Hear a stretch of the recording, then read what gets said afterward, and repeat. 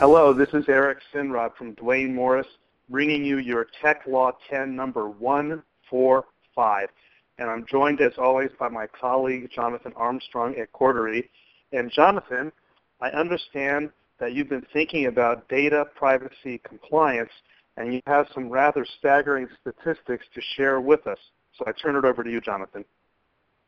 Well, thanks very much, Eric, and I do. And I want to take you a walk into the dark recesses of data protection, sort of privacy compliance, but I'll try and make it as painless as possible. So for those of you who don't already know, in some countries in Europe, there is an obligation before you collect personal data from an individual, whether that be on a website or face-to-face in a store or from an employee, to register with a government authority, a little bit like, the driver's license system in California, where you have to register before you're allowed in a car. It's similar with data protection. And we've always known, I think, that this obligation wasn't followed by every corporation, and particularly those who aren't based in the UK often think that they don't have to register, or they're ignorant of the fact. And as a very general rule, if you have people, premises, or equipment in the UK, let's say, then you would have to register with the UK authorities. And some of the authorities in other countries have interpreted the equipment bit very liberally. So in Spain, for example, putting a cookie on somebody's machine would count as having equipment in Spain and would trigger the equivalent obligation to register in Spain. So in the last couple of years, we've had an increase in enforcement for failure to register under the data protection legislation, and admittedly a significant increase from a small base. So in 2014, the number of prosecutions for non-registration, which is a criminal offence, by the way, tripled compared with 2012. And in 2014, there were prosecutions against both companies, and actually 3 company directors were personally prosecuted and have criminal convictions against their name for failing to ensure that their companies, or companies that they were directors of, maintained their registration. So this is becoming more of a serious thing, particularly because there are quite often consequences. So, for example, if I run a waste refuse service and I'm convicted of failure to register under the Data Protection Act, I would likely have to disclose that conviction, and it might mean that I have to close my waste business down if I don't pass what's called the fit and proper test because I've got convictions. So that in itself is quite a serious thing. But here's where I think the startling statistics crop in. We have been curious for some time as to how many people register under the Act but then fail to maintain their registration, because like the Safe Harbor program for cross-Atlantic data transfers, this is a license you have to renew every year. It's not a perpetual license. And there are around about 370,000 people who've gone through this registration process in the UK on behalf of their company. But it didn't seem to us that there was ever any statistics in the public domain as to how many had forgotten to renew their registration. So we made an FOI request against the Data Protection Registrar, who runs the register, as you'd expect from his name. And I won't put you on the spot, Eric, and ask you how many you think failed to review over the last 46 months. This was the figures that the ICO could be provided. But you might be staggered to know, in the last 46 months, more than 61,000 companies forgot to do their annual renewal. So I think that's a pretty stunning figure. And I know that estimates that you'd seen almost anecdotally, were that some people thought it might be 2,000 or 3,000 a year would drop, but that's obviously not right at all.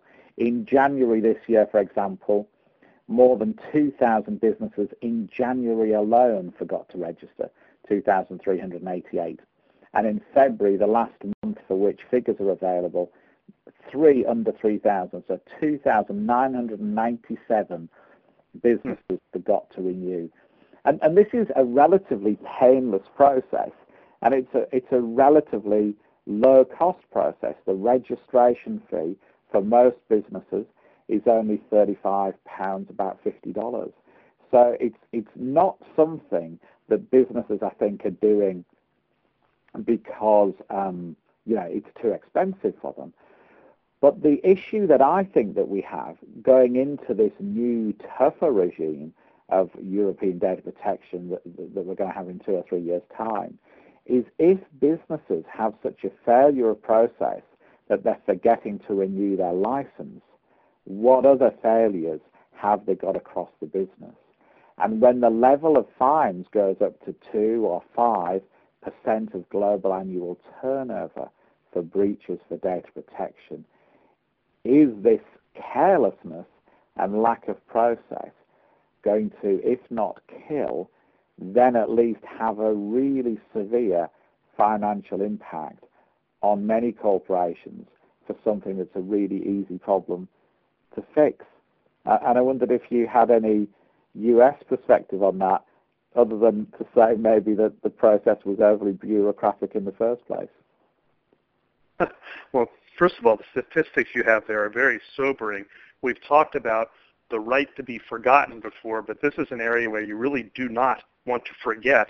And if you have 61,000 companies forgetting to register or renew with the penalties you described, that's incredibly problematical. I'm not aware personally that we have such a, if you want to call it, bureaucratic registration process here in the United States. As we know, and I think we've talked about, Europe more jealously guards privacy than we do here in the U.S. The European privacy regime is more opt-in, we're more opt-out. We tend, under our First Amendment, to be much more interested in protecting speech than privacy. Although what's very interesting to me, whenever Americans are surveyed, they always say, yes, privacy is fantastically important to them, but then they just give it away willy-nilly on the internet without much thought. And I've always said that privacy is like oxygen. It's something you don't really notice until it's gone. And I think Europe is, in terms of its regulatory regime, is much more aware of privacy before it's gone and seeks to protect it. And it's very important for companies to make sure they're complying, because as you point out, failure to comply on the privacy realm is going to end up being a big problem from a business standpoint, given the penalties. So those are my 2 cents. When you asked me the question, how many companies would I have predicted, I would have said in the thousands, but I would not have predicted as many as 61,000. That's a tremendous number, especially given that it's easy bureaucratically to comply, at least from what you're telling us. And so these companies need to get on the ball. They need to have appropriate help and guidance from those skilled in this particular area. Yeah, no, I think that's absolutely right, and it's for most businesses, it's a really simple problem to cure, and yet, as I say, the risk of getting it wrong is pretty huge, and I personally was amazed, and I guess I should credit my colleague Andre Bywater, who's the brains behind all of that and has done the analysis on the figures, and it's we'll put it up on our website and in the Tech Law 10 LinkedIn area, so that people can look through the statistics year by year if they want, because it is illuminating, I think. Well, and hopefully this is not the tip of the iceberg, because as you note, if so many companies are not getting it right on something so simple, then it's not hard for the imagination to believe the possibility that they're getting it wrong where it becomes more complicated from a regulatory compliance standpoint. So that's our Sobering Tech Law 10 for today. I'm Eric Sinrod in sunny California.